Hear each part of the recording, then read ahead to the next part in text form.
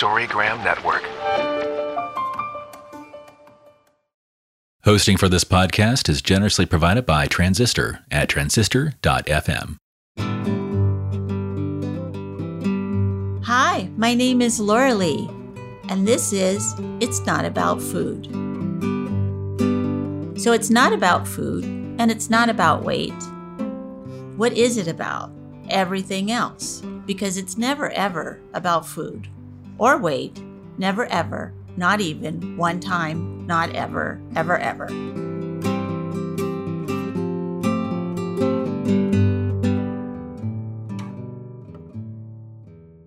Hello, everyone. This is Laura Lee Rourke of It's Not About Food podcast. Today, we're going to talk about recovery. What does it look like? What is it? How do you know when you are? How do you know that you need to? Just sort of look at it right in the face. So happy to have my wonderful business partner of many, many years, Carol Normandy, is here today. This is the end of the year of 2020, the most terrible year ever in my life.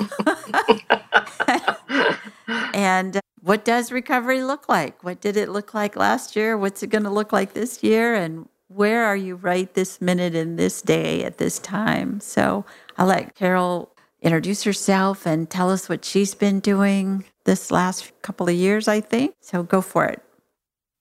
Thank you, Laura Lee. It's always a pleasure to be with you and to see you. You too. Hear about all the great work you're doing. I have been doing my private practice and working with MRITA, an intensive outpatient program in San Rafael. When I think about this topic, I think about how grateful I am that I got into recovery and all the lessons that recovery taught me that I use day to day to cope with all the stresses.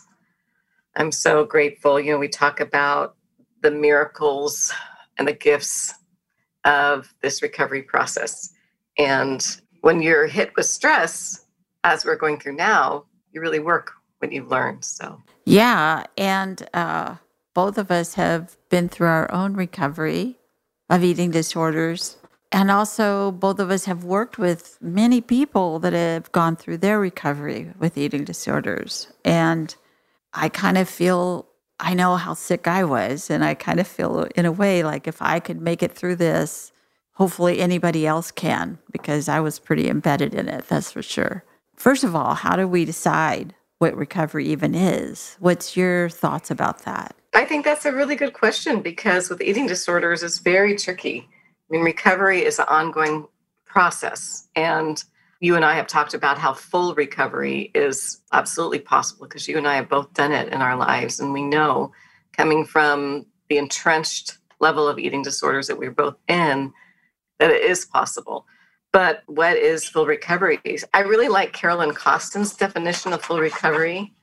She writes that being recovered is when the person can accept his or her natural body size and shape, and no longer has a self-destructive or unnatural relationship with food or exercise. When you are recovered, food and weight take a proper perspective in your life, and what you weigh is not more important than who you are. In fact, actual numbers are of little or no importance at all. When recovered, you will not compromise your health or betray your soul to look a certain way, wear a certain size, or reach a certain number on a scale. When you are recovered, you do not use eating disorder behaviors to deal with, distract from, or cope with other problems. I love that. I love the idea that it's when you can just see that the scale is just another number in your life. Wear this size shoe. Like, I never get upset if I wear a different size in a shoe. Right. I'm like, oh, that's this shoe. I wear this size in this shoe. I don't have like a nervous breakdown over it. Recently, I had sinus surgery, and I was in the pre-op, and the nurse was sitting next to me and going over the medical record, and he goes, hey, the last time you were in here, you weighed a lot less than you do right now. And I said, I was here about 20 years ago to get surgery on my hand. So, yeah, probably do weigh different, because that was 20 years ago. Whoops. And then I said, don't say this to people. Why are you even saying that? Nothing was wrong with me then, and nothing is wrong with me now. That was to get a hand surgery, and this is to get a sinus surgery. So why are we even talking about weight? What does that have to do with anything right now? And he goes, I don't know. I just thought it was interesting. And I said, yeah, I don't think it's that interesting. I think that was recovery for me, because what would I have done 30 years ago? I would have gone on a diet as soon as I got out of that surgery. I would have had a nervous breakdown that I weighed a lot more now than I did 20 years ago, you know?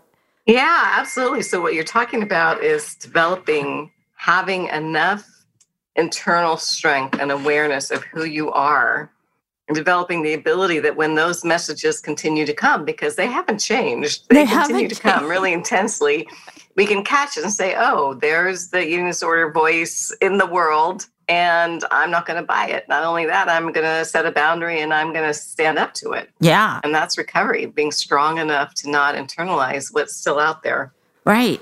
And that I didn't even later on start to freak out about it and think about it and obsess over it and be like, oh, what do I need to do? I just let it go. It was another number in my life. I have a number of my age, and I have a number of, like I said, like what size shoe I wear. Now I have this number for my weight.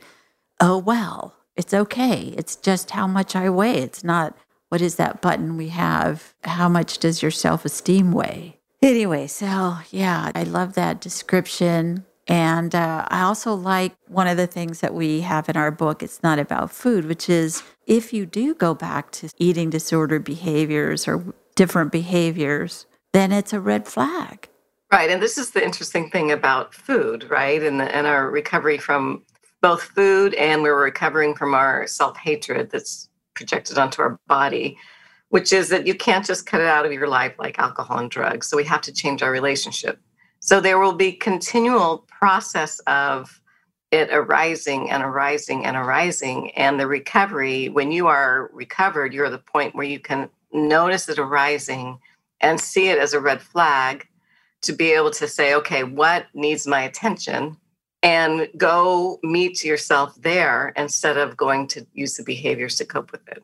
And that's just a lovely freedom to have. It is. It's just using everything as fodder of no matter what it is. Why am I spending money I don't have? Or why am I mad at this person and I don't even know why? And why, blah, blah, blah. Just checking in with ourselves about how we feel or what we think. So what do you think, Carol, about when you're working with somebody who is very ill? Because you're working with people with severe eating disorders. So how do you give them hope or faith in the future that they will get a recovery when they might just be at their wits' end, obviously? Well, I like educating people about the process of recovery and the things that have to fall into place so that they can have a map. I still use the map in Beyond Hunger, and I oftentimes pull out our teen map because it's such a fun map. So helping people understand, okay, these are the pieces that need to fall in place. You have to understand what message you've internalized that have turned into your own self-hatred and how those turn into hating your body. You have to start to come and love and appreciate your natural body size. You have to really start being aware of the emotions that are arising and how to learn to meet them and nurture yourself and take care of yourself without using any destructive behaviors. And you need to start doing this intense, present self-care around your food and your body that you may not have been taught how to do. And once you are able to start putting those all into places, then your eating disorder starts to fall away. Yeah. Because you don't need it. It's important for people to have stories of hope and watch the recovery process. And, social media has been quite challenging because there's so many sites that encourage disordered eating and body dissatisfaction and body hatred. But there are also now more and more sites on Instagram and TikTok and Facebook that promote body love, body acceptance, and recovery. And you get to have a choice which reality you want to lean towards. Yeah. And if you even know that choice, because when I go into schools and talk about that there are these other sites. People go, what are those sites? These are young teenagers. They don't even know the sites. Like when we present our PowerPoints, sometimes that's really the only time they really saw how much they Photoshop. They kind of know a little bit and they maybe have seen a couple of things, but we're showing it right in their face and talking about it as a group. So it just go to a deeper level of like, oh my God, they made that person's neck longer. There's no diet in the world that's going to do that for me. Right. There's no skinny jeans that are going to make my legs longer. It's just not going to happen. So I love the idea of telling them that there is a pattern, like what you're saying. In our book, it's not about food, and our teen book, which is Over It, our little baby book, that doesn't get as much attention as the big book does. But yeah, there's a great little path that we show. This is the path of recovery and goes all over the place. It's never linear. It'll just take you everywhere. Right. We talk about the process of recovery as being like a lotus flower. One petal might open up while the other one is completely shut down, and then another one petals up. There's so many pieces to this recovery, and how you evolve in your own recovery is different for every individual. Storygram Network. Welcome to One Media, One Media. When you're whining with nurses. It's a place I like to call The Bleed. My name is Laura Lee, and this is It's Not About Food. Rich flavor is one of your favorites. You'll want to join me on the Wine Road. The art of being yay isn't just something he developed. Welcome to Swirl, the wine show for people who know. Storygram Network. Yeah. And how the lotus flower is actually made in the muck of the pond in the dark. Doesn't look like it's going to do anything. It doesn't look like it's going to be okay at all until it reaches the top and boom, opens up. But until then, it's very murky. Right. And when you're through, I think, the worst of the recovery process, the hardest, and you can look back, you can see that all that muck, where the roots of the eating disorder came from, although it was painful and hard, it was the impetus for this beautiful growth, this beautiful blossoming, this, flowering. But when you're in it, it's just really hard to see that. It's very hard. I mean, we've got to be in some sort of weird lotus flower right now as a country, as a world. We're dealing with stuff that is so much bigger than us and so uncontrollable, it feels. So this is the muck that we're all in. I understand that I need to wear a mask and stay separate from people and be outside. Don't go inside and wash my hands and all these things. But really, there's no controlling it right now. People who are doing really good at it are still getting it. People who are not doing good at it at all, they don't get it. And it's not easily controlled. Right. And this is the interesting part about, I think, recovering from an eating disorder. You get much better at when life presents its challenges, at meeting them because you have skills to meet them, because you develop those skills during the recovery process. And you don't have to go to the eating disorder behaviors anymore. You just use the skills you have.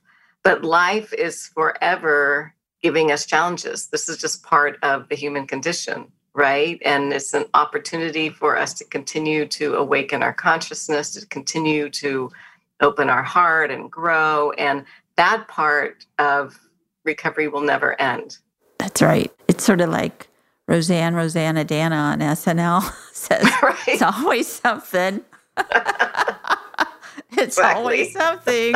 So even like I had that kind of fantasy idea when I was going through my recovery of once I get through this, then I'll be happy forever. Once I get through my eating disorder and I'm at a weight I like and I don't have to overeat anymore and I don't undereat, and then unicorns are on the earth. I just really believe everything would be perfect, which of course it's not. It's not. There's still stuff that bugs me and bothers me that I have to recover from every day. Just maybe even let the dog once out and the cat once in. Right. Exactly. Yeah. So How can we be okay with that? That nothing is going to be perfect. I was so black and white. And I know a lot of my clients are really black and white, especially about recovery. I had to look at, there's just the acceptance, really. That's the key. And compassion and having honor and respect for our own process as we go through it. Right. And here's where I think the benefit of recovering from an eating disorder is that because you do have to change your relationship with your food, which we have to have, we can't just cut it out. We can't get a divorce from it, and we can't get a divorce from our body, right? Either we have to change our relationship with it.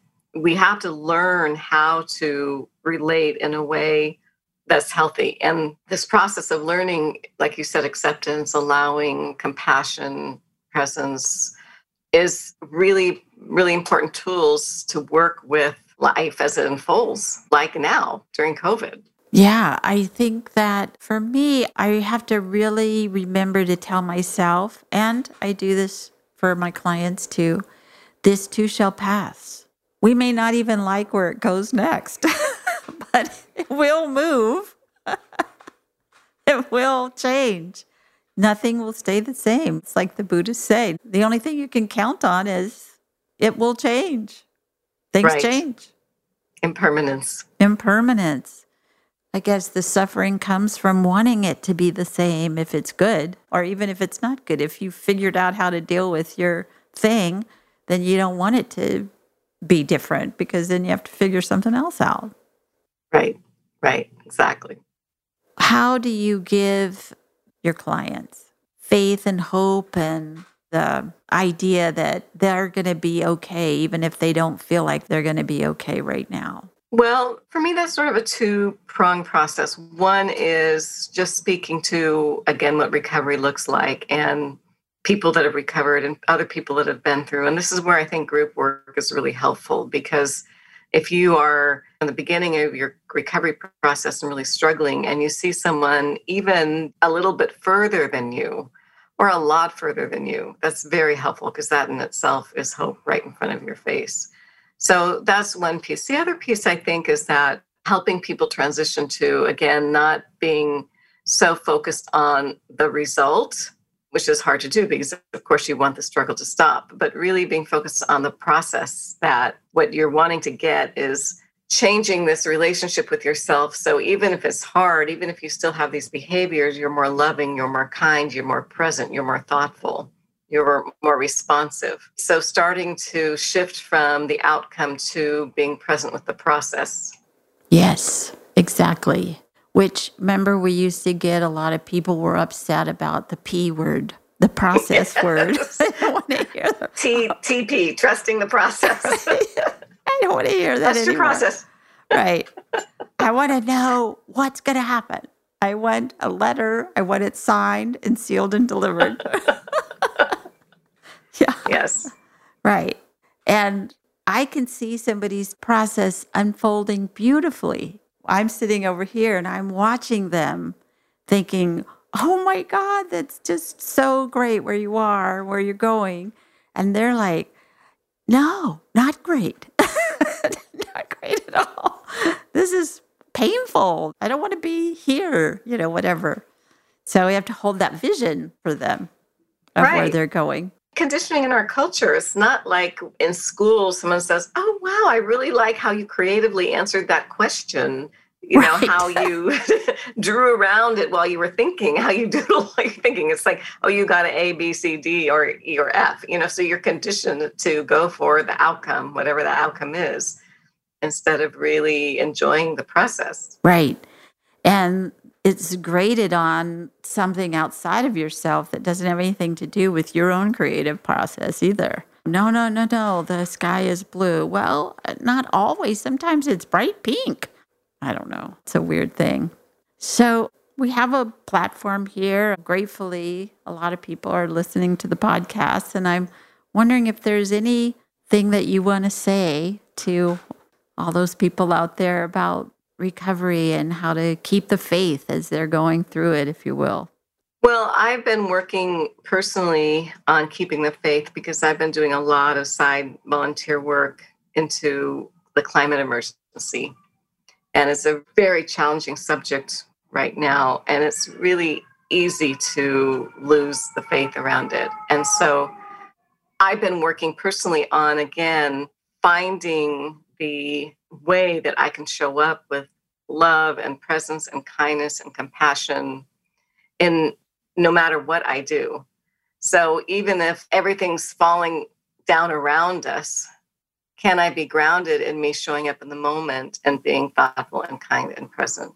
And so as we go through this process of really challenging times right now, there are a lot of people who are experiencing intense isolation from COVID, or their plans, they graduate from college or graduate from high school, are completely falling apart, or they're doing school in front of Zoom, which is like horrendously impossible, or they're gathering for the holidays and there's no family, or they've lost loved ones to COVID, or people have gotten sick or lost their jobs. I mean, there's so much suffering right now in response to COVID.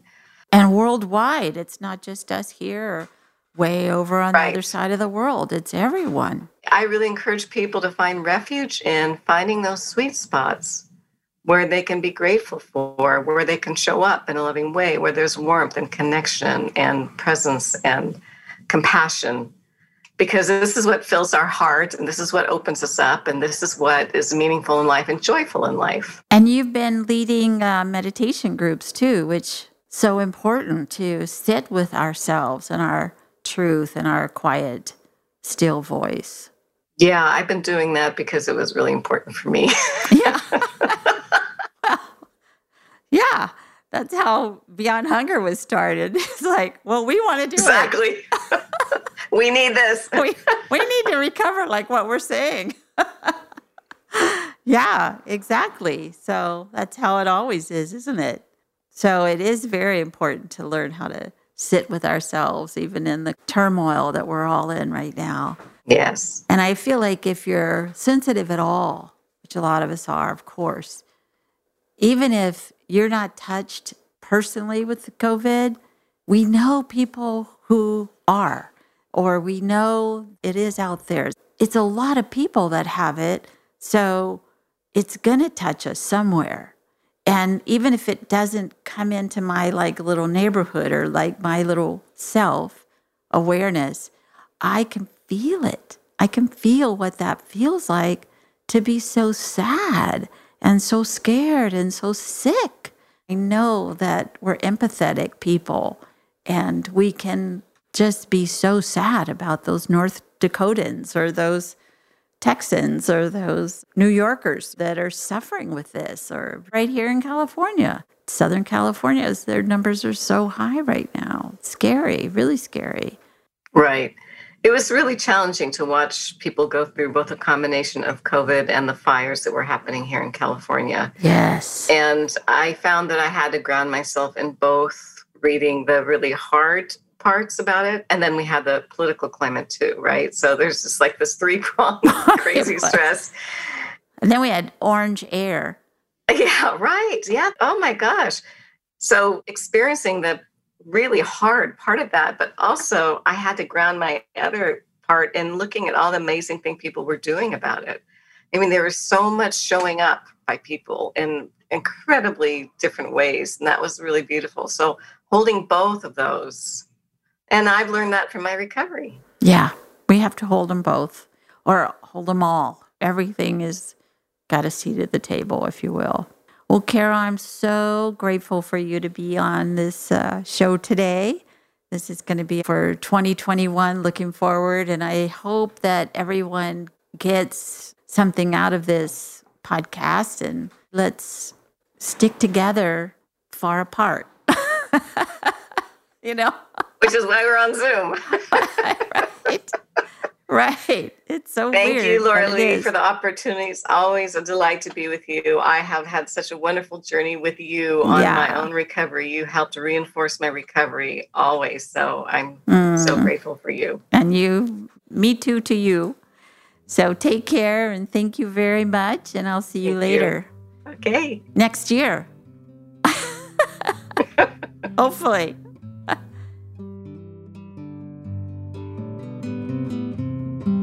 Thank you for listening. And be sure and follow me on Patreon, Instagram, Twitter, Facebook, and it's notaboutfood.com. Thanks.